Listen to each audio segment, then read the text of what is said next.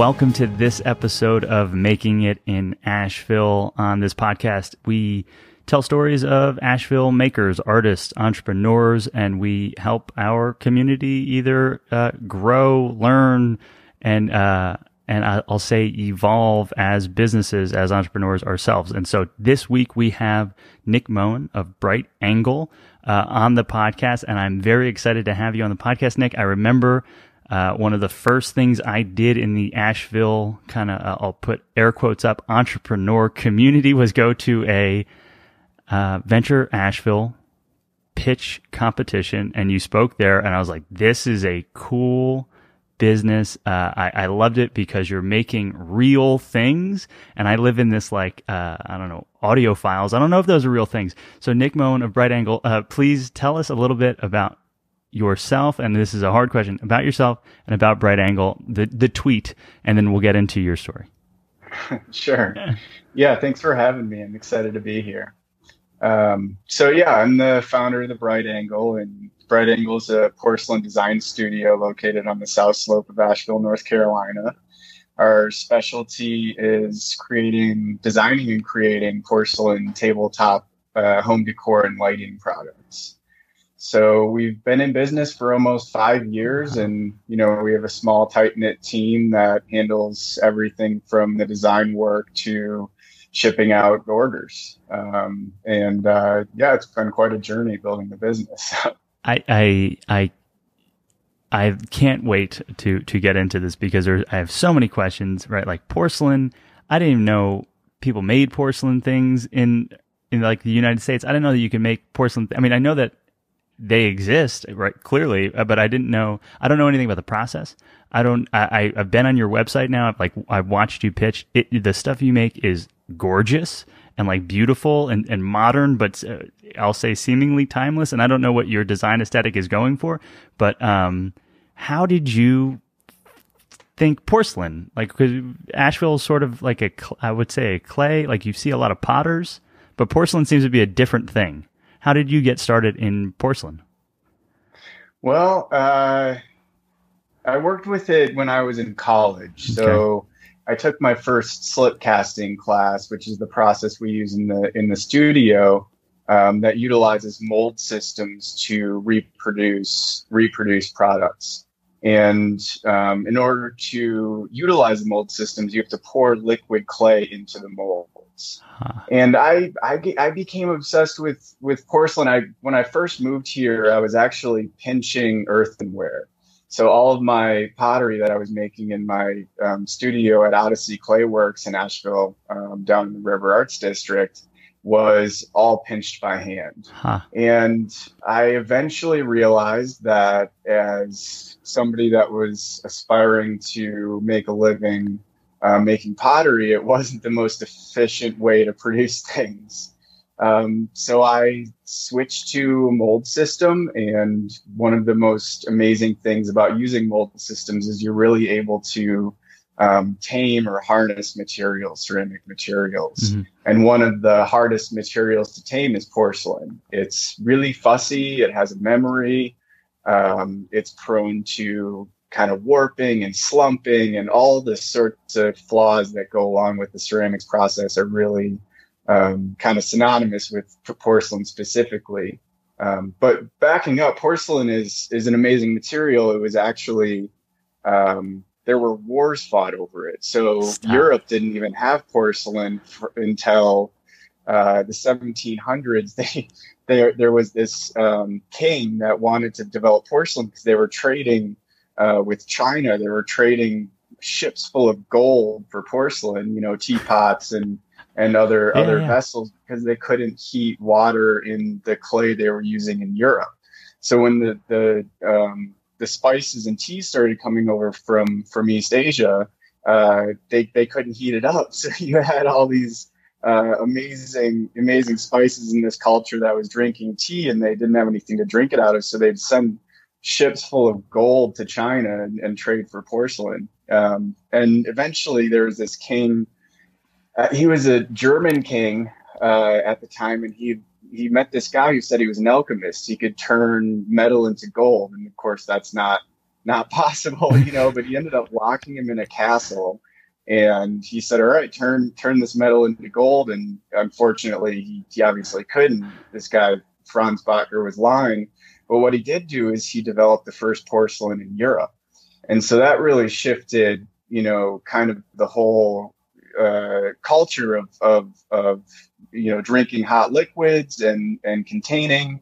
And it eliminated some of the necessary trade with China. I mean, actually, the Opium War started because of porcelain in China as well, because the Dutch and the British realized that they could grow opium in India or grow poppy in India, and then they got the Chinese hooked on opium, trading it for porcelain. Wow.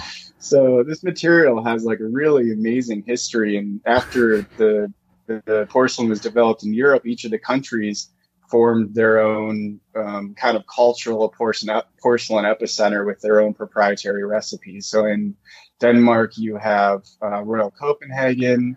In France, you have Limoges. In Germany, you have Meissen, which was the first one. And so, that eventually came to America, although, we don't have kind of the same materials that you're able to get in Europe or China. I want to quickly pause because that was a absolute thrill ride for me from your personal story of looking for more, I'll say, consistency or volume, the potential to not do every piece maybe by hand is how I heard it, and then how important porcelain is and has been in history. And I found myself thinking, perhaps for the first time in my life, that like maybe drinking hot fluids is a relatively new thing. Like, yeah, that had never been a thought that I've thought before. And so if I'm hearing you correctly, like a traditional clay thrown or pinched or whatever pot carrier vessel, if hot water went back into it, it might have melted back again? Well, it would do something called dunting, which means it's like a thermal shock. So when the hot liquid would hit, some of the first ceramics in Europe there was some salt glazed stuff, there was earthenware like flower pots, and they just couldn't handle the heat, the shock of the hot liquid hitting the clay or Sure. the ceramic, and so it would crack, it would pop. That's not to say that there's lots of ceramics now and a lot of ceramic materials that can handle thermal shock, but porcelain is so glassy. It has the fewest impurities in it. So one of the impurities is iron, which is red. And so you look at all the hills and mountains around Asheville and you see these, the sides of the roads, they're all this red clay. So iron is an impurity that kind of ends up becoming part of the sediment or inevitability in clay as it deteriorates through time.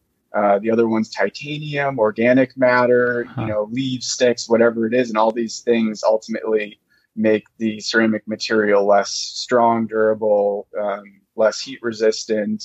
And so with the porcelain, you fire it really hot. It has a high amount of glass. Really, the way I look at it is it's glass with like a white clay bone structure. Sure. The white clay is called kaolin, which is a really incredible material that all clay has in it.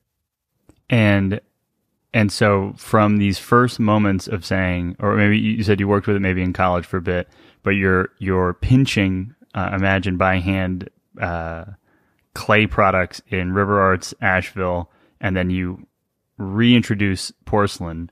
From that moment until the start of Bright Angle about 5 years ago, how much time was there? Well, I moved here in 2012. Okay. And so I'd say I was pinching for maybe about a year or so, and I still pinch for fun, from time to time in between then. But the other reason why I switched to porcelain immediately is I was trying to figure out how to, have a business and start my career. And, kind of first getting out of school, I didn't learn any business education in school. Even business majors don't. And I imagine you went to some sort of an art school. Yeah, Okay. exactly. Yeah, I If went to you're, Alfred University in upstate New York and had a really outstanding education in design and craft, materials, ceramic engineering, 3D modeling. wow. And so I kind of got all the pieces to, design and create, but as far as how to actually sell the things, that was a whole different story. And so I realized that I just had to kind of make it up. So I ended up creating these experiences. The first one was called Winter Wears, and I hosted it at this gallery in Minnesota where I grew up.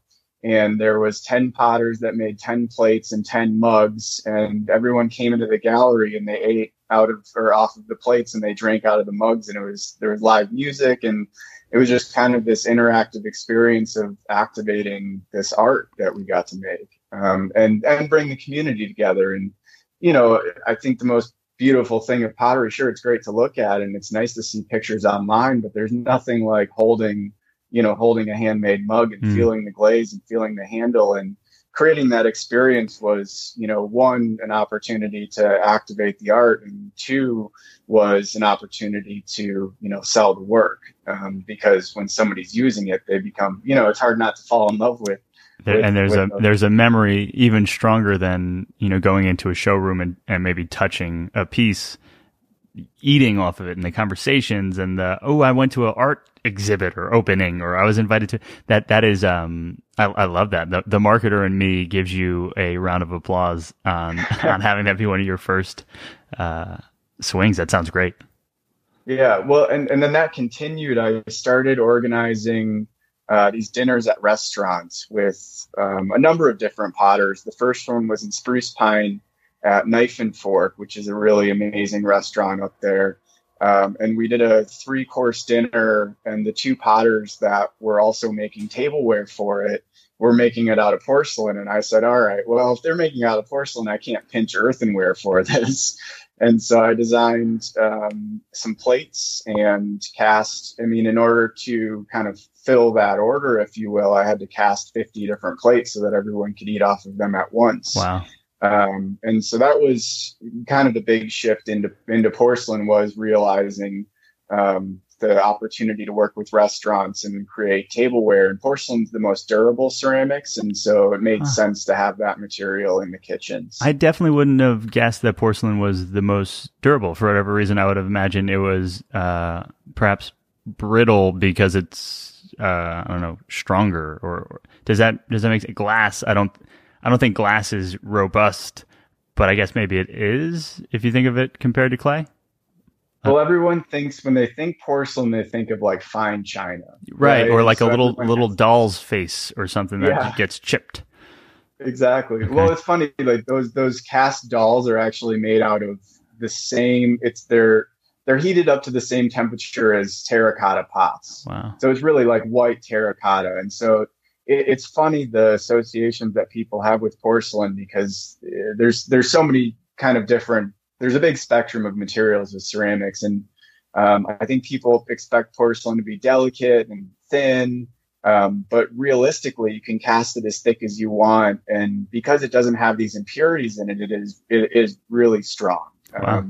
And I think but it's synonymous with figurines and tchotchkes and grandma's china. And actually, grandma's china is really amazing. And I mean, I don't know if that term makes sense, but the china that got passed down that was made in China is really great porcelain. It's really fine, and it's so fine that it's translucent. You can see through it, which was also kind of a catalyst for eventually creating the lighting that we make now.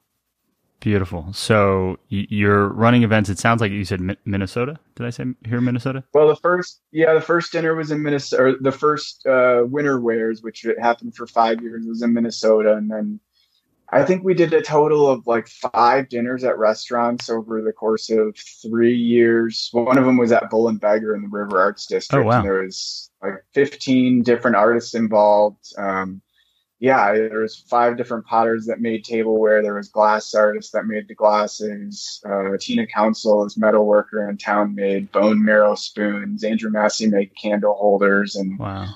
it was a really, really cool event. And that was probably the pinnacle or peak of kind of organizing those events that I was involved in, at least. I mean, I love that. I have what's showing up for me, at least, a whole number of questions about that as a sustainable, or I mean, pre-COVID, post-COVID, it sounds very exciting, and I just wonder how successful was it as a sales engine for you? These seem like great events. Were people buying because of it, or is that part of it? Part of the reason that Bright Angle exists now is because that was a lot of work for a moment, and then the moment either did or didn't do enough.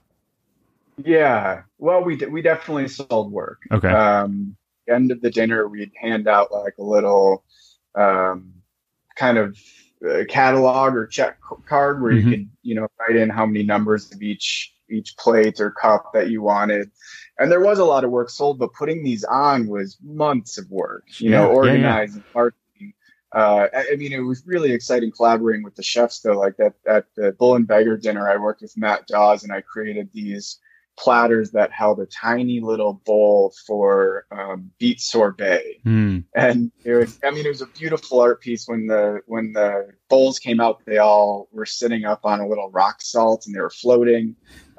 Ultimately, as amazing as it was for me to experience and see, it wasn't really like an accessible product. Like nobody's going home and eating beet sorbet every day, right? And so I think, and some of the other artists, Josh Kopis, Kate Adams, Hayden Wilson, there was a lot of other local artists that made tableware that was very practical or part of a current collection they did, and collaborated with Matt on what the course was. And and they certainly sold them or kept them in their inventory. I think for me, I eventually kind of moved away from tableware because I was wary of things breaking in the kitchen. It happened a little bit during the dinners, not too much, but I was like, there's plenty of great tableware made in China. I think they'll let them stick to that. So I eventually really did shift more into kind of a vessel-oriented practice. Going to interrupt this episode to give a quick shout out to our season sponsor, Range Urgent Care. We have a special discount available. If you have not heard of Range before, I'll give you quick highlights as to why we think they are doing things so special and so perhaps the right way in healthcare. One is that when you schedule a visit, you will not be sitting in a waiting room. You will arrive on time and they will see you on time. They work with most major insurance companies, but if you want to pay out of pocket, you can too. There are a very, I'll call it simple and straightforward options as to how and what it might cost to visit Range Urgent Care. Out of pocket, you want to pay as you go. It's $149 per visit. That means x-rays, checkups, procedures, medications, prescriptions, anything that you might need to see a doctor for, but is not necessarily an emergency room visit. Consider Range as a great option for that. But now I have chosen to opt into their membership. And what that means is that I'm paying $30 a month, and I can see Range a number of times a year. I can have online visits. I can be seen through some sort of a Zoom visual portal. But to me, that's a hedge that makes sense. Play with some power tools, lift weights, ride motorcycles, any of those things. To me, the membership makes perfect sense. If you're a family, they have family plan memberships. If you are a small business, you have some employees, you can offer the membership as a benefit to your company. Any and all of those, to me, stand out as reasons that you should check out Range Urgent Care. We have a page on our website, makingitinashville/Range, where we write a little bit about Range. We show you some of the memberships. If you think that the membership is a good fit for you, you can visit makingitinashville.com/Range. Using that link, you will get a free month and an annual membership, or you can visit rangeurgentcare.com and just let them know that we sent you. Awesome. And so to just kind of attempt to date stamp it, to put some, chronological order into this, you moved to Asheville, you said 2012? Yeah, I was on the I didn't know what I was going to do after college, and Hmm. so I packed up Prius in Minnesota and I drove. I was on the road for 3 months picking up hitchhikers, Whoa. and yeah, it was pretty wild. I actually picked up a potter in Minnesota and ended up driving him all the way to Seattle. He said he was biking across the country, and he ended up just getting a ride, which is kind of cheating. But and I ran into him at a ceramics conference a couple of years ago. It was really funny. But I was on the road for a few months, and my car broke down. So I had to get it fixed. It was the first time it broken down in 3 months. 8,000 miles. I went all the way down the West Coast across the desert, and my friend Matt Kelleher was teaching at Penland School of Craft, and he needed an assistant. So I ended up staying there for 8 weeks and assisting him. And so that was 2012, and that's kind of I ended up moving everything down that winter of 2012. So the dinners happened until maybe 2015, and at that point I built up a collection of molds, a whole library of different forms, and started driving around the country doing craft fairs. So I spent, 3 years doing that with my own work and drove to 48 states in the Prius, put on a lot of miles. I'd strap pins to the top of the car on a roof rack and got pulled over by border control. One time I got pulled over in Arizona at a checkpoint, and they were like, "What do you got in the bag? You got a China shop?" I was like, "Yeah, Sort of. actually, yeah, it's full of porcelain." And even Roswell, New Mexico, on that trip, I pulled over to take a picture with this alien sculpture, and I had a vase in the picture. I was big into Instagram back then, and this couple walked by and they're like, "Hey, we're going to a wedding. Can we buy that vase off of you?" And they just gave me cash for the vase on the street, which is I needed gas money, but So that's also fascinating. So what is the life of a traveling uh, craftsman? Like how if you were to summarize those months or that year or that time, what's it like being in the trade circuit? yeah, well, I mean, first couple of years you apply to shows and get rejected. Oh, And then eventually you start, getting into the shows and you book up, a full calendar of shows throughout the year, and you structure a production cycle around that. So I'd be at home in the studio for a couple months building up inventory, and then I'd hit the road and try and string a few shows together so I wouldn't have to, keep traveling. But it was, I stayed with a lot of now friends that I didn't know. I yeah. rarely got hotel rooms. I was always meeting people. It was really great to connect with the people that were buying the work. And that was the model that I was introduced to, in the 90s and early 2000s. That's what craftspeople did, is they Yeah. did these craft fairs, but they were making 10 times as much as what was possible when I started to do it in the mid teens. And I remember one show is in Atlanta. It was an American Craft Council show, which are really good. They're expensive shows, but there's a lot of great collectors. And I was packing up my Prius, and this guy who was a woodworker was next to me, and he'd been doing it for like 20 years. He looks at me, he's like, "What are you doing?" I was like, what are you talking about? I'm just packing up from the show. He's like, "No, why are you doing shows right now? Like, I don't think you understand what it used to be like and what it is now." And he said, "There's got to be a different business model to make this work." Whoa. So that's what I'm thinking about is, uh, do you have a sense of what made it different 10 times bigger in the 90s? And then, I keep asking as you talk about these different like stages of the business, because it seems to me that all of them have been a lot of work that is not necessarily even close to scalable. And you've mentioned that porcelain's this thing where I'm going to say you can stamp porcelain or fill porcelain. And so there is this, while it's still some sort of a unit-based business, and it will take time, and you can only work as fast as the production engine allows you to. There is a type of scale in it, and so before we get into bright angles, I'll say first year or early days, do you have a sense of what made the crafts circuit different in the teens versus the 90s?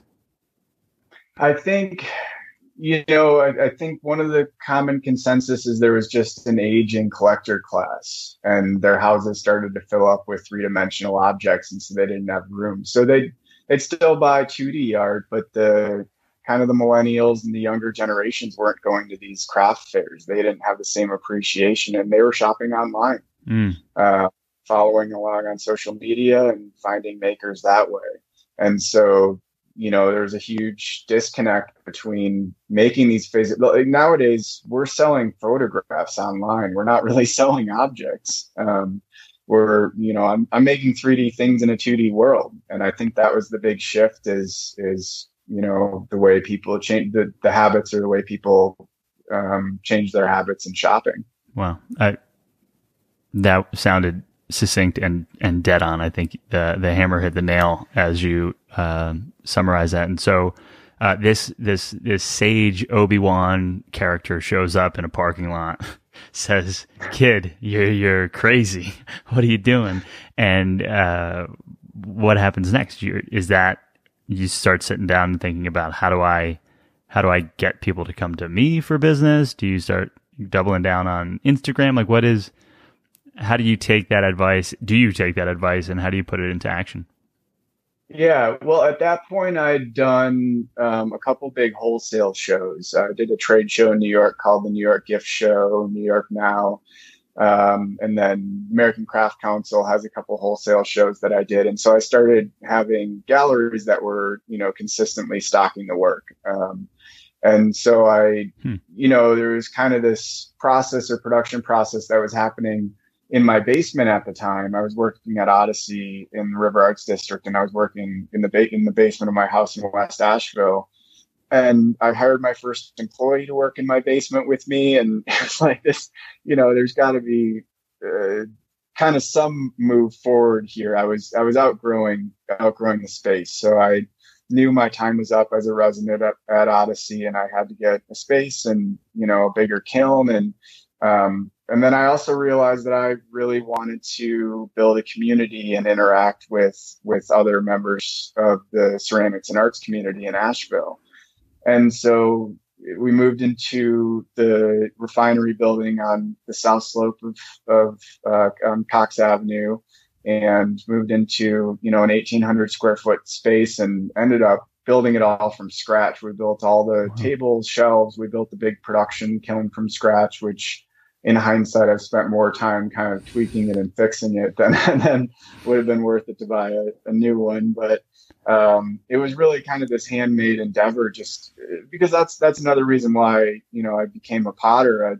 I was 14 and I met this master potter, legendary Warren McKenzie in Minnesota, who really kind of was the godfather of the American craft ceramics movement, or the studio pottery movement. And I went out to his house in rural Minnesota, and he had the coolest lifestyle. He had his studio outside his house, and inside it was just all full of art from all of his friends. It was beautiful. And I just listened to him tell stories of his career sitting on his pottery wheel. And when I left, he gave me these two small tea bowls. And I think just, being gifted those, knowing they were handmade by this guy, and hearing his stories and seeing his lifestyle, I knew that that's what I wanted. And at the time, I didn't realize how many problems existed in ceramics. I mean, every step of the way, there's some massive flaw or issue or kind of fault that can happen with the process, from cracking or chipping or slumping, breaking. You could have bad raw materials. And so building the studio, I really wanted to have as much control over all of those factors as possible. And I think that that's one reason why potters are potters, is they love problem solving. There's so many, you wouldn't become a potter if you didn't like solving problems. And so, so building out the studio with friends, it was a great community. And we ended up kind of collaboratively working together on designs for our first collection that we launched in 2016 on Kickstarter, which I guess that was really the shift from thinking about, traveling around the country and doing shows, or having kind of a consistent collection that was scalable, because we had this mold system where we designed one product. We designed, for example, a mug, and the mug was a specific size. We wanted consistency, and we could take, pictures of one in each glaze, put them on the website, and take orders off of that. And so yeah, that initial Kickstarter, our goal was 15,000, and we raised 32,000 to kind of kickstart the collection and take pre-orders on the production. Yeah, it was. I'm gonna pause us here because I personally love Kickstarter crowdfunding at large, but Kickstarter, and especially then, now it's perhaps different and even more gamified, and like there are people who are I'll say beyond expert at launching successfully, and that's not a normal person. And I think most people see that and go, oh, I could do something like it. And I don't think that's necessarily always the case. Do you remember like how much it seems like, because you already have this history of what I'll call producing events, it seems like you would have taken time and strategically produced a launch on Kickstarter, especially if you exceeded your funding goal by 2 times the target. That's really great. To go over $30,000 on Kickstarter is exceptional. What can you remember from how you launched that campaign? Kind of what stands out from that time? I didn't sleep much. I guess it was, I mean, because we not only did we build the campaign, but we designed, I think it was like an 18-piece collection in 6 months. And so, we kind of shut down the studio. We were still filling some orders, but we mostly shut down the studio, designed this collection from scratch, designed these new glazes, and then built out the marketing campaign. And were there people like, who did you launch it to? Because I think one of my favorite movies to quote and say like it's a lie is "If you build it, they will come." Sandlot quote, right? Like just because you have a campaign that you have like done the work on in Kickstarter, if you press launch, no one's going to see that necessarily. And so I'm wondering, had you been growing an email list over all those years, all the people who came to events, all the people who you met at trade shows, or am I, grabbing at straws that don't exist?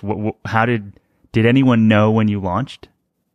Yeah. So, I mean, it really is that. I think the most important advice in like starting a business, making things, is your biggest supporters are going to be your friends and your family, and so really like when I started, it was like, all right, this is my collector base because they know me. And launching the Kickstarter, it was an email list I'd compiled over the years of traveling around the country. It was social media.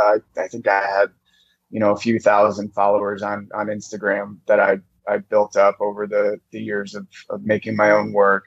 And then we had a phenomenal videographer come in and do a video, which is really impactful because it really was kind of telling the story of what we believed in creating the collection, why we made the objects, why they looked the way they did, and who we were, so people could really relate to the story when they purchased one of the products. Love it. And so you launched, I imagine, 30-day campaign, and are you constantly emailing people, or are you just sitting back and watching this thing and seeing if it worked? Well, no, marketing, at least in my experience, marketing is emailing people dozens of times. It's really, there's so much noise out there, and it's really hard to cut through the noise. But, the more times you get in front of somebody or remind them that you exist, the easier it is to have them, eventually become a customer or a supporter of a project or a business. So it was a lot of emails, a lot of social media, but really was reaching out to anyone I'd known saying, hey, here's this project I'm working with, my employees. We collaborated on this body of work. It's really exciting. It's kind of modern design using these mold systems. And we used one thing that's really unique about it that happened kind of by accident is we were trying to design the perfect like test tile, like a little test tile that you could dip in glaze to test colors and stuff. And And I just made this little oval cup. It was kind of like a shot glass.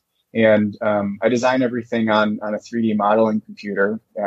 After pinching, it became the way to kind of make sure all the dimensions fit. And I exported it to go to the 3D printer where we create the first model or prototype to make the mold of. And when you export it, it turns it into a geometric pattern, like ones and zeros. It turns into polygons. And so it came off the 3D printer and it had all these angles on it. And I was like, okay, so here's kind of an accidental aesthetic that I just stumbled into, but it's something that makes sense because it's all these angles are something you can't hand build with easily, you can't throw easily, and it's something that we can translate and showcase, our ability to use design and technology and combine it with our knowledge of craft and materials.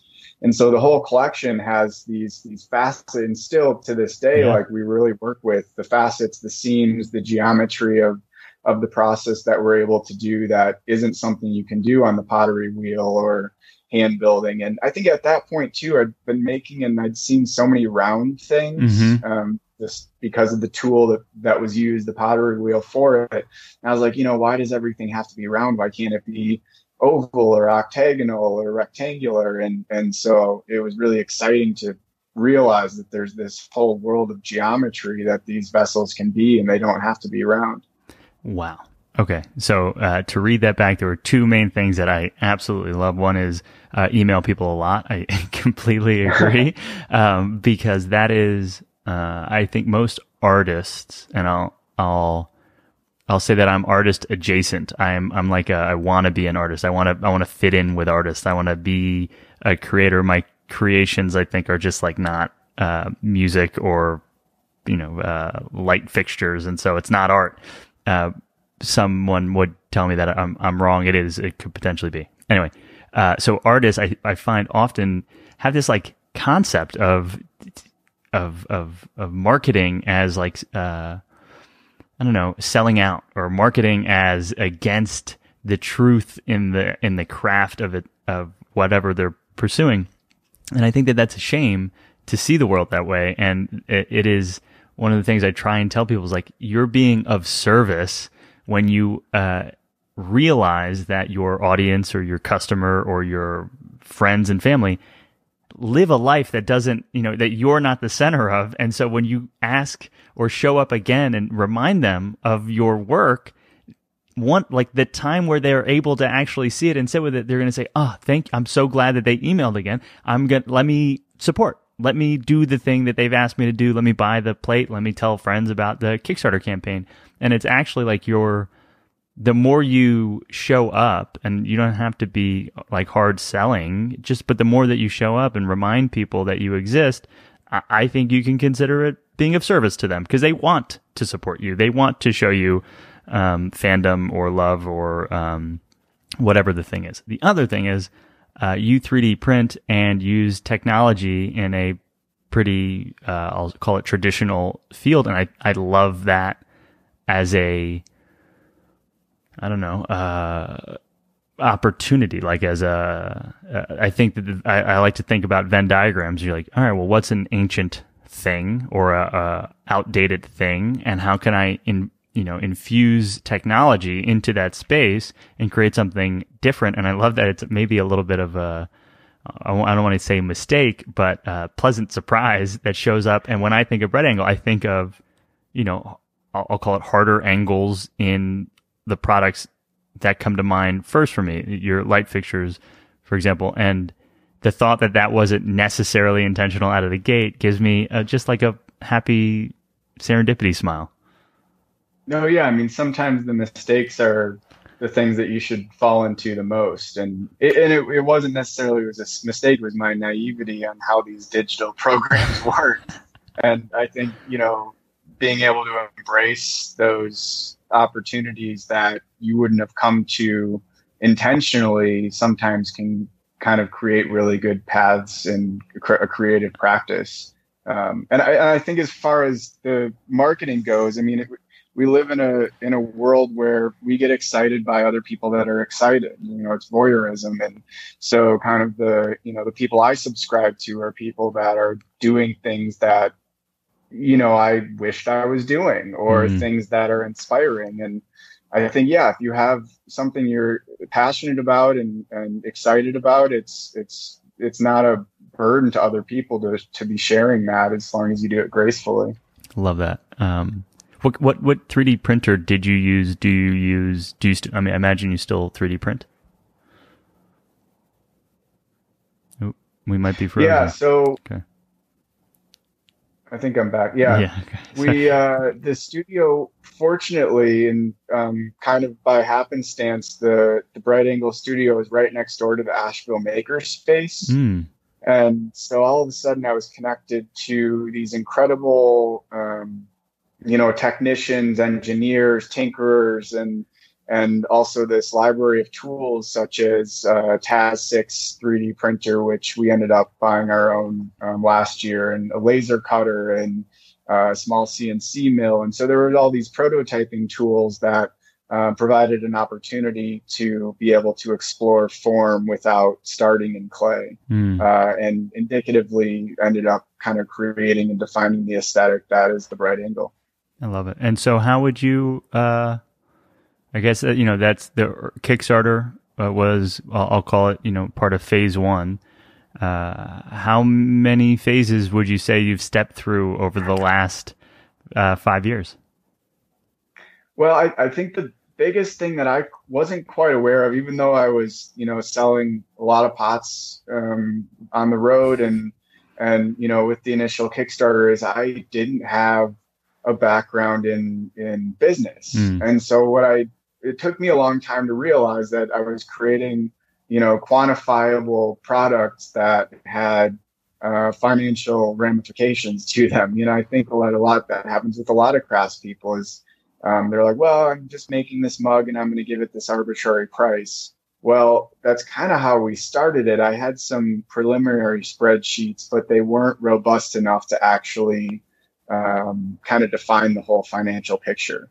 So really it took a few years before now I have a spreadsheet where I can plug in, the exact number of minutes it takes for each step of the process, how much materials it takes. And I'm able to, get a number that tells me how many molds I need, how many fit in a kiln, Wow. and ultimately kind of have an exact price of what I need to charge in order to make it, a viable and sustainable product.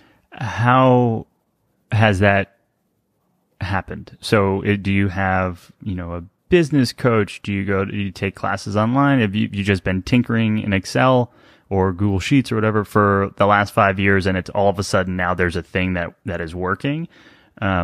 Because I love that as a progression. Because I'll suspect, I'm willing to argue that most people who are listening who identify artist are either in need of that evolution or and are aware of it and just don't know how to make that change, or are like fighting the realization that that's probably something that I need to do. I just don't know if I want to yet. Right. Well, and it takes a certain scale, but it ultimately has to do with cash flow. Okay. I think being an entrepreneur and understanding what that meant, took time too. It's like, well, there has to be, enough cash coming in order to pay for marketing or pay for other opportunities. And so that, yeah, balancing that too. I have very robust cash flow projections and financial forecasting that I do as well. But the biggest resource initially was Mountain BizWorks. They were incredible. I mean, they provided a loan in order to build out the studio. They provided numerous different coaches for all different, parts of the business side of things that I was learning. And then I connected with the Elevate program, the Venture Asheville, Mm-hmm. with the Chamber of Commerce. And then that was another resource that helped me really understand what business was and what it took in order to, create a sustainable and scalable business. So both of those resources were incredibly influential in my growth. I love that. Here's hoping that 2021 were officially sponsored by Venture Asheville and or Mountain BizWorks, because they are, I will call them as much of a like foundation in Asheville as anything that I've heard in all of the businesses that we've talked to so far. So it doesn't surprise me that one or both of them have shown up as resources for you. When you think, so two words that have shown up in the conversation that I mentally flagged, one are like team, employees. The other is cash flows marketing. And so pick your poison. I'd love to hear about either and how they started. So did you have formal, like a team or employees at the early days? Were you able to pay people? Because it feels like the cost of a team would be about as big as any of the inputs in making a physical good. It would be as big as the kiln or the clay. And I don't know if those are the right words, but labor cost is always a gigantic line item on a business that has people. And so I'm wondering, did you start there? And then maybe we'll finish with some talks about marketing and cash flows. Yeah. So I had that single employee when I was working in my basement, and actually I'd never managed anybody. I'd never had employees. I really didn't know what I was doing. Fortunately, my father's a contract lawyer, so he kind of helped organize a structure for what that employment relationship looked like, which was really beneficial in creating expectations, which are ever evolving. But the original team was really tight knit. We were really excited about kind of having built the studio and releasing the collection. One thing, marketing comes next. We can talk about that, but that ultimately is always the most challenging thing. You know, they say if you build it, they will come. And I mean, maybe if you wait 20 years, right? but it really, it takes a lot of energy, effort, and the right people and right minds and strategy in order to market brand products. The team is ever evolving. We pretty much have only employed potters. We have had a couple people with other craft backgrounds, but I think people that understand ceramics and the materials have a better grasp on what the job looks like. Sure. And it's production work, you know, as far as the production manager and assistants go. They're working with material, doing very labor intensive processes that are repetitive, but can be really therapeutic, just kind of throwing your headphones on and going through a run of the same actions on a certain mug or something. Sure. It's been labor is definitely the most expensive part of producing the products, or the cost of goods sold. And then obviously you have to incorporate the manufacturing overhead. How big is the team today? Well, right now there's 4 people. 4 people. That's crazy. That's big to me. And, we've had businesses with 100 employees. I think might be on the largest side so far. And I think having a full-time employee sounds like a terrifying next step. And so to have 4 is special. And so when you think, I guess, back to early days and spreadsheets where you're like, the clay is $100 a box. I make 100 plates. Okay, so it needs to be more than $1 a plate. And I feel like that's an overly simplified model to build a successful business on. It sounds like you've taken out loans, right? You said Mountain BizWorks with a loan. I don't know if you take an investment, because you did do a pitch competition where I saw you first. So is part of your growth, or I'll say like self-education in financial modeling and looking at cash flows and thinking about the business like a actual business versus a thing that you do, is that in part due to seeking outside investments at different stages? Yeah, last year I pitched for 6 months to a number of different organizations and funds, different groups. And right before the pandemic, I had a substantial I was prepared to sell, a part of the business for a fairly substantial amount of capital. And then the stock market crashed. Wow. And so everyone got cold feet. It was really close to providing, we were going to hire, a full-time marketing and sales team, have fairly substantial marketing budget. And the big push was into lighting. I mean, that's something that I've always been really passionate about, but it's an avenue that isn't explored as much as I think it could be in ceramics. And we have this porcelain that we're able to really make glow, and it comes alive when a bulb is inside. And the lighting market is, it's really interesting because you have customers or consumers that appreciate design. They really get it. So you're not working on trying to find customers that balk at the idea of spending $40 on a mug. These customers are buying furniture, they're buying art, and they understand what the value is of creating these things. So it's a really exciting market to be moving into.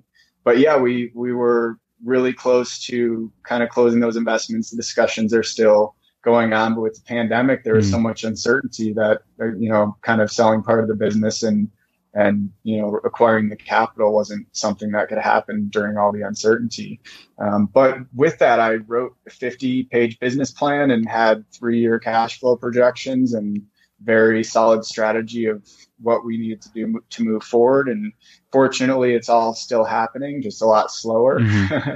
But organic growth can also be exciting and fun. And so that's what this year has really been about, is kind of maintaining the course from that business plan, but also, making sure that we have, the right projects lined up to have good cash flow. Sure. Thank you for sharing that. And I want to ask a question with the realization that this last year has, a pandemic. So granted, that's I'll call it a wild hair that no one could have prepared for. But can you remember back to some of the first conversations, either with a Mountain Biz Work, where they're like, hey, you say, I need a loan. And they say, sure, tell us about the business. Or, hey, I'm open to outside investors. And they say, sure, tell us about the business. And some of the first I think about a document, a business plan is surely something that everyone would have heard of or seen when they Google it. Are there anything that kind of stand out to you as like, oh, I didn't know that I would need to know that. I got to get smart on this new concept that I'd never thought of? Well, the first thing they look at is the financials, right? So they'll typically, if they like the kind of summary page, then they'll automatically go straight to what your projections are and what the margins are on the products. And so I spent, 6 months developing financial forecasting, and now I've got weekly cash flow projections, which is amazing. I know exactly how much money I'm going to have at the beginning and end of every week, which seems a little excessive, but it's also really, it saved a lot of stress over starting the business and building it for 5 years of not knowing what was going to be happening the next month. And now I'm able to really have a strong sense of what's going in and what's going out in order to budget and figure out what decisions to make based on, grounded in financial realities. So I'd say the financials were definitely the biggest thing, because it's easy. It's not easy. There's a lot of great ideas out there, but ultimately they're not going to be successful, sustainable, or scalable unless the financials make sense.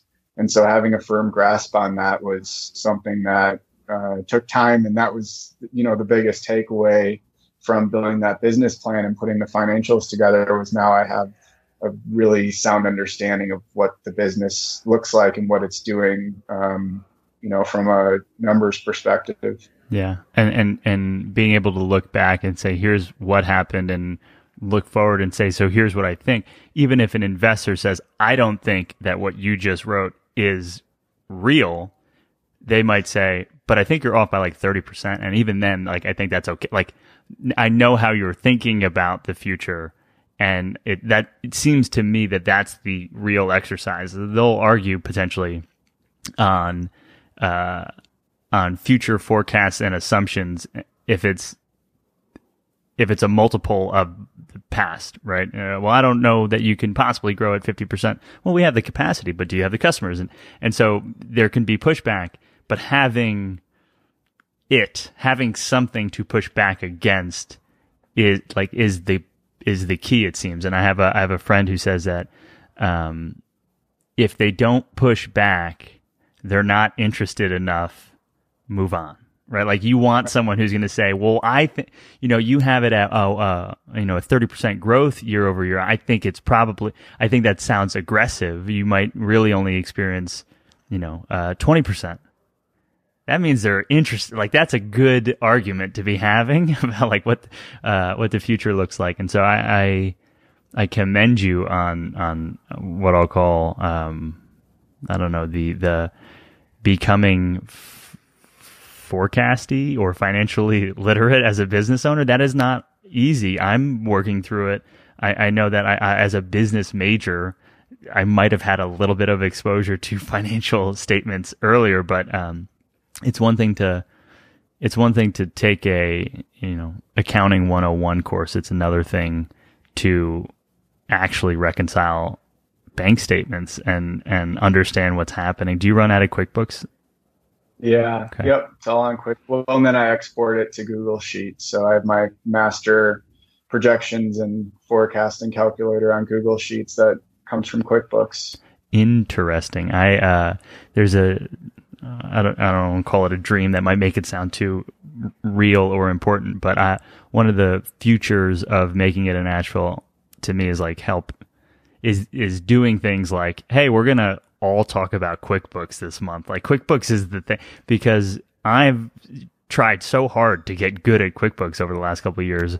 And I've not heard of like exporting into Google Sheets and modifying from QuickBooks. And I want to do a whole nother conversation on what that looks like, because I'm a geek and I like to know, what numbers are going to look like in, the month ahead and the week ahead. So I love that cash flow on that granular of a level.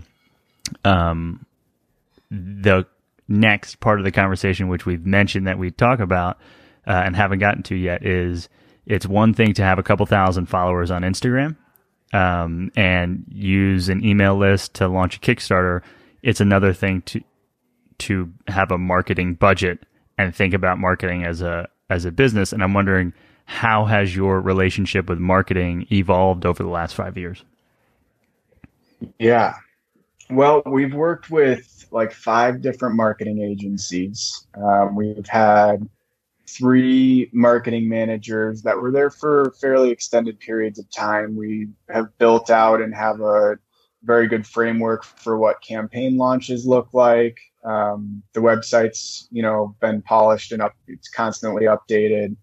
But I think in our industry, we've shifted a lot with the brand too. I mean, there was a period of time where we had resident artists, so we'd have other artists from the community or nationally recognized artists come into the studio and create bodies of work, and then we'd sell limited edition runs of those. Unfortunately, it wasn't quite a financially viable part of the business, but it was kind of something that was exciting as far as content went for our followers, and it created a lot of growth. My specialty is certainly not marketing, and I have a fairly private life, so I'm not somebody that's on Instagram. In fact, I just got Instagram on my phone after like 3 years the other day because we did a giveaway for the table lamp. And so I, was curious what the feedback was. But so we've had people running the Instagram account for the past year. I've been managing emails, website updates. But really the focus has been selling lighting, and that's more of a B2B business. And that's something that I'm far better at, is working with potential buyers and customers, especially that are reselling. And so for the past year specifically, my focus has been on acquiring partnerships that are other businesses that will sell the lights. So it's been less of a focus on the direct consumer, on retail on the website, and more of a focus on larger products and projects. And the other thing is, a significant part of our business from time to time over the years has been custom production. We're one of the only ceramic studios in the country that can take a 3D model, work with the client or customer on dimensioning and prototyping it, 3D printing it, making a mold system, and creating a scalable method of production so we can do large scale runs of their products. And with that capacity and opportunity, we've done a lot of custom production, and that's something that retailers like Uncommon Goods and even East Fork Pottery in town, we made vases for them for a year. And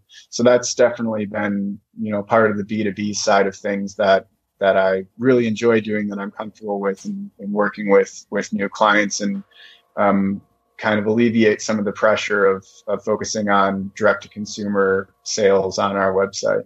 That's wonderful. I think that there's a lot of nuance in the difference of building a brand that speaks to a end user and building a brand that speaks to end users and also buyers or other brands and distributors, and words that sound like distributor or rhyme with it. And so I know that the economics change, right? So now you're selling at a wholesale price, which is sometimes paper thin margins depending on the industry. And I'm wondering what needed to change, as you said, we're going to think more about wholesale than direct to consumer. Obviously, it seems like packaging might change, but I don't know if that's true. And then pricing or product runs, what are some of the details that showed up that you might not have prepared for? Yeah, well, with this spreadsheet where I'm able to calculate exact costs on everything, it's an understanding of the scale and the process that goes into each product. So every time, a client comes to us with an idea, we say, well, hey, here are the kind of design specs that we need to think within in order to establish this project and make it efficient and financially mutually beneficial. Mm-hmm. For us too, especially shifting into lighting, it wasn't only kind of a passion and our opportunity to embrace porcelain, our material. And the porcelain, we mix everything from scratch too. So the porcelain we've developed is something that we're the only ones that can make the specific recipe. Not to say that there aren't other translucent porcelains out there. I mean, most porcelain's translucent when it's fired hot enough. But this one's really robust. We're able to make complex shapes. It does what we want it to, and we have full control over the materials. And so knowing that we can make it glow, we were thinking, well, because with pottery, inevitably margins are razor thin. It takes a lot of time. Everything's still handmade, even though we use molds. The amount of time that people are working on things is significant. And so we were trying to figure out what could bring us the most value as far as a product goes. And because the lighting industry is synonymous with the furniture industry, there's more of an appreciation for vessels that hold light rather than vessels that hold water. Wow. And it's something that I'm passionate about. I have a number of pendants and sconces up in my house, and it's really nice to consider light and the spaces that are lit and how that changes your mood and affects conversation and interactions with other people and your activities. Sure. Yeah, I admittedly am the type who doesn't necessarily think about that, but what I do think about are where opportunities to find increased margin for about the same amount of work exist. And so I whether or not I have ever thought about a sconce before, or thought that a sconce is a pastry, which is not, it's a scone, and that's a bad joke perhaps, but but like I might have said, well, like if this amount of work makes us X, where would the same amount of work make us 1.7x or 2x? And if looking around I realized that, hey, lights are cool, and also it's about the same thing. It's just like a cup is this, and then a light is this, and you need a wire hole. Like, it's about the same thing. Let's do sconces. So I love that we can be different and move towards the same destination. That's fascinating. And so then selling B2B, bunch of emails? Are you going to different types of trade shows, or are you just like cold emailing buyers or directors or whatever the right term might be in that industry?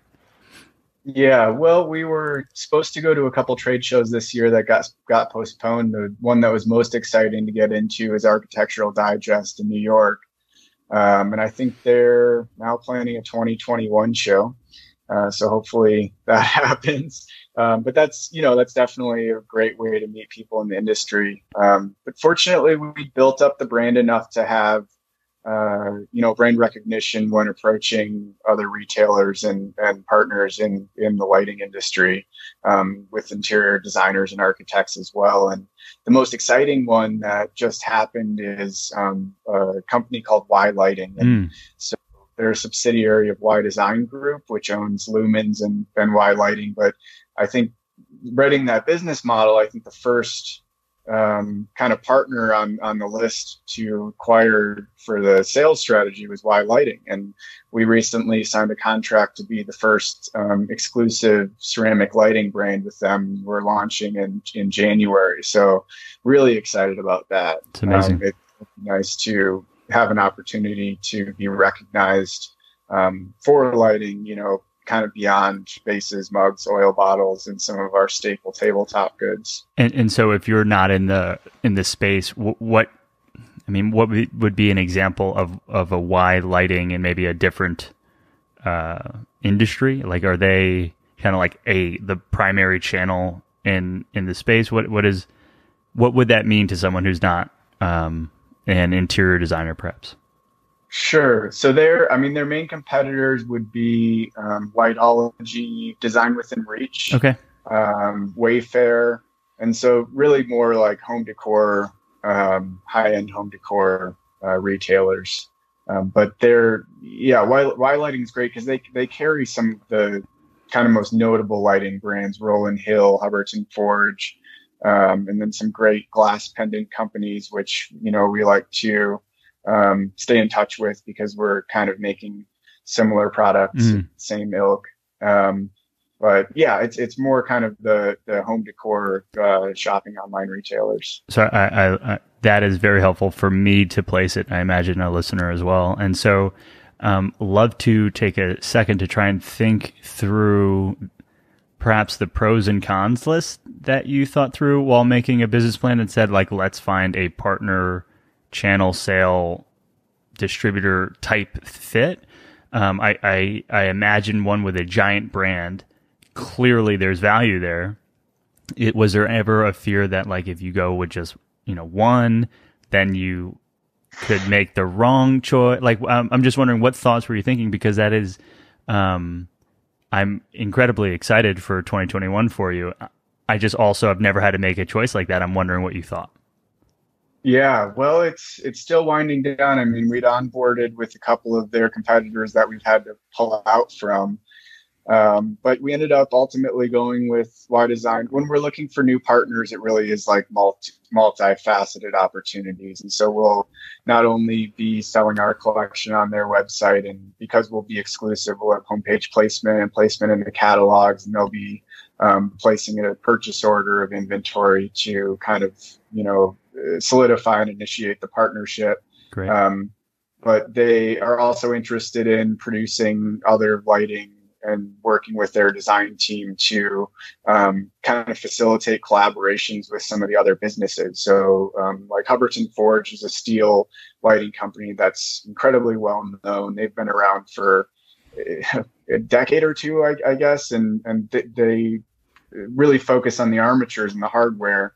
And so we have an opportunity to work with them and, diffuse the bulb. So that's really what our studio is built for as far as lighting goes, is creating fixtures or sculptural vessels that go around the light bulbs to diffuse them and help kind of create or cast certain light off of armatures. So we're looking forward to kind of all the kind of facets of the partnership and the opportunities that it'll provide with Y Lighting. But it was really hard to say no to the other opportunities. I think it's really easy to get buried on some of these websites online. And so having a partnership where you're exclusive and they're invested in you seemed to make the most sense. And it's funny, I think I got in contact with them through LinkedIn. I found the merchandising manager at Y Lighting and I messaged her 10 times, and eventually she looked at the catalog and emailed me right back and said, "Hey, we want to take you on as an exclusive brand." I said, "Okay." Wow. People, pause real quick. 10 emails or 10 in messages or 10 whatever. I mean, that is, it's not unique, but it's a truism, right? Like, wow, what if you had stopped at 5? Right. Like, what if you had stopped at 5? Oh, I mean, you would have been well within your reason to have stopped reaching out. And I'm so glad that you didn't. And like, that's amazing. Okay. And so is there a term on this? Your father's a contract lawyer, so I imagine everything's in like is as good as it can be. But what is a relationship like that? Is it indefinite? Is there like a year window, a 2-year window where you're exclusively sold through them? We agreed to do it for a year. Cool. So we're going to try it for a year and see how it goes. That's really exciting. I can't wait to hear how it goes. But so many parts of that tale give me the warm fuzzies and I hope inspire people. And so typically at this point I'll ask, like, what are you looking forward to in 2021 in your business? What are you thinking about? I'm going to go ahead and guess that this partnership might be one of the primary things you're thinking about in 2021. Yeah, I mean, any opportunity to, really keep pushing the light. We have 9 pendants so far. But one thing, I stepped back last year and created a modular mold library, which essentially means there's all these plaster mold parts that are like Legos. And so you can build a custom mold that creates all these different shapes. So there's a whole shelf full of hundreds of these mold parts and infinite possibilities just waiting to be played with. And, unfortunately, a lot of the time is elusive in the studio. And so it's exciting to have some opportunities to be able to revisit the mold library frequently and design some new things. We recently launched a new collection of vases with the modular mold library and a new collection of planters. As you can see, I'm turning into a plant fanatic through COVID. So. Shout out to the YouTube channel. If you're not subscribed on YouTube, this might be the time to do it. You have the most beautiful looking, I'll call it a greenhouse, but I know that it's not. It's beautiful. My kitchen. It's your kitchen. Great. Yeah. Tons of living things. And are any of those made by Bright Angle? I'm seeing a couple with some harder angles. I imagine those are you. Yeah. So these are part of the new collection. And the reason why we designed them is we did a show called the Philadelphia Museum Show, which was online. And then also I just kept acquiring plants and I needed pots to put them in. I still, there's some terracotta pots which work really well, but I really wanted to see what I could do with this mold system. And so I got to make some pots. It was really fun. And for those of you listening on the podcast, I would say from my angle, they might be octagonal or some sort of number of sides in total. They follow what would be a relatively familiar shape with like a wider base than a narrower neck and a slightly jutted out head. If I'm going to make a body out of the vessel, except there are hard angles, which you've already taught us is not really something you can do when you're turning clay is the right term? Is it spinning clay? Yeah, clay? Throwing clay. Dang, come on. So it very hard to do, and is I'll call it a trademark at this point of your brand. Does that sound fair? Yeah. I mean, we named it the Bright Angle for a reason, and I think part of the idea is to help illuminate spaces. And we happen to have a lot of angles in the work to do it. So I love it. Perfect. So, thinking about wrapping up and putting a bow on this business part of the conversation. Anything that we kind of talked about that maybe you wanted to just wrap up as business conversation? The answer can be no. Uh, Cool. Perfect. I think it's And so pretty. then we'll transition into what I'll call a little bit of a conversation on making it in Asheville, and we have a Asheville conversation. So now, you mentioned that your car broke down, and that's sort of how you found Asheville, and or was there any rhyme or reason? I know you said Penland School, and maybe you were assistant for a moment. Yeah, yeah. So I mean, essentially, the ultimate goal was to get to Penland to assist my friend Matt Kelleher. But it's not in Asheville, right? Right. So No. I visited my friend who'd been living here for about a year, and we went to the old wedge, or the only wedge that was there in 2012, and Sure. my car wouldn't start. And yeah, I don't know. There's something about being at that place that just felt really right. And I love the mountains. Every time you come north, south, east, west into Asheville, you're going over and into this beautiful valley. But the most special thing about being at the Wedge in the initial days I was here was the community and connections that existed back then. You'd sit down and you'd be next to a woodworker like Tom Gibson would be around, or Tina Council had her metal studio down there in Payne's old studio, or Hayden Wilson, Kate Adams, and the Glass Blowers. And so it was just amazing. You'd be sitting there with all these different artists, and then all of a sudden collaborations would happen, food would happen, and we were all kind of going through this Asheville craft life together, learning from each other, growing with each other, and drinking a lot of Iron Rail and Payne's Pale, and so that, yeah, I mean, that really, for the first few years that existed back then, before a lot of, these artists kind of moved studios, or the scene changed down there, it was a really amazing community to feel a part of. Wow. So you sort of took my next question, and you might have answered it, but I like to do word association. Asheville and the word community, what shows up for you? It sounds like it might be the Wedge and what you just talked us through. Yeah, I mean, that was definitely like the local watering hole. At the end of the day, at 5 or so, everyone would come down from all the different studio buildings, and we'd share pictures and talk about craft art or whatever else was going on. Yeah, it was really amazing to have people going through the same things, and they're all problem solvers, that were incredibly skilled. This area has some of the most incredibly skilled craftspeople in the world. They understand materials and how to work with them, make them, and that, it has to do with the history and materials that are available. And then Penland School of Craft is nearby, and a number of other craft schools within a 2-hour radius. But a lot of these craftspeople have settled in Asheville and in the surrounding areas. So, wow. For what it's worth, Sarah and I think also had a moment at the Wedge on our first visit where we had walked from downtown, from, kind of proper Asheville, because we're used to walking 30 minutes we lived in Brooklyn.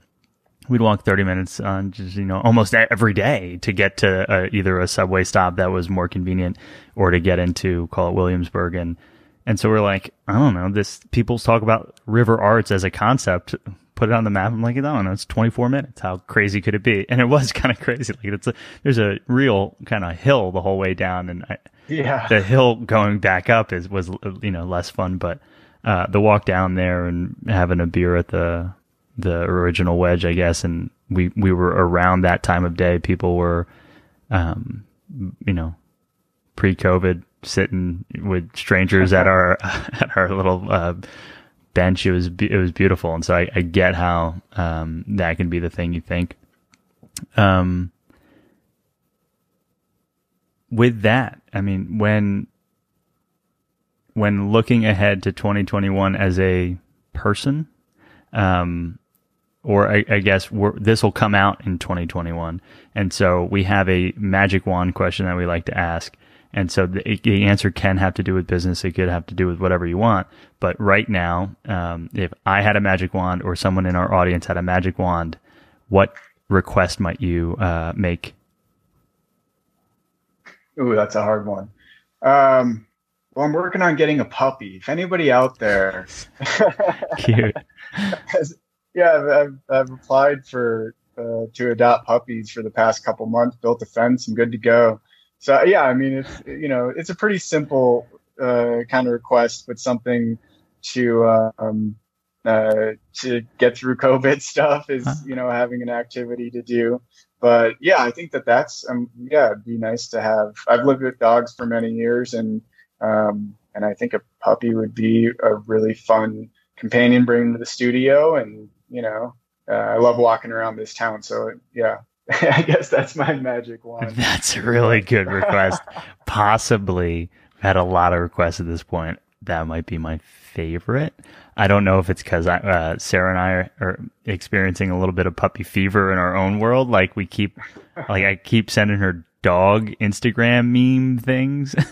And so, awesome request. The last question of this podcast is, if someone was listening, loved your story, wants to support, participate, follow along, where would they find you on the World Wide Web or the internet at large? Yeah, so our website is thebrightangle.com. And then we have Instagram, Facebook, Twitter, and the handle for that is The Bright Angle. Yeah, those are kind of the primary. You sign up for our email list. We do frequently launch new products and have exclusive sales. And so we don't bombard people, but we definitely remind them that we're out there making beautiful things. So I love it. Well, thank you for the time. We'll have links to all of that in the show notes and on our podcast page, and everywhere that we can, we'll link to you and to your products on this. So thank you, Nick, for the time today. And I really, really look forward to 2021 for you. Yeah, thanks so much for having me.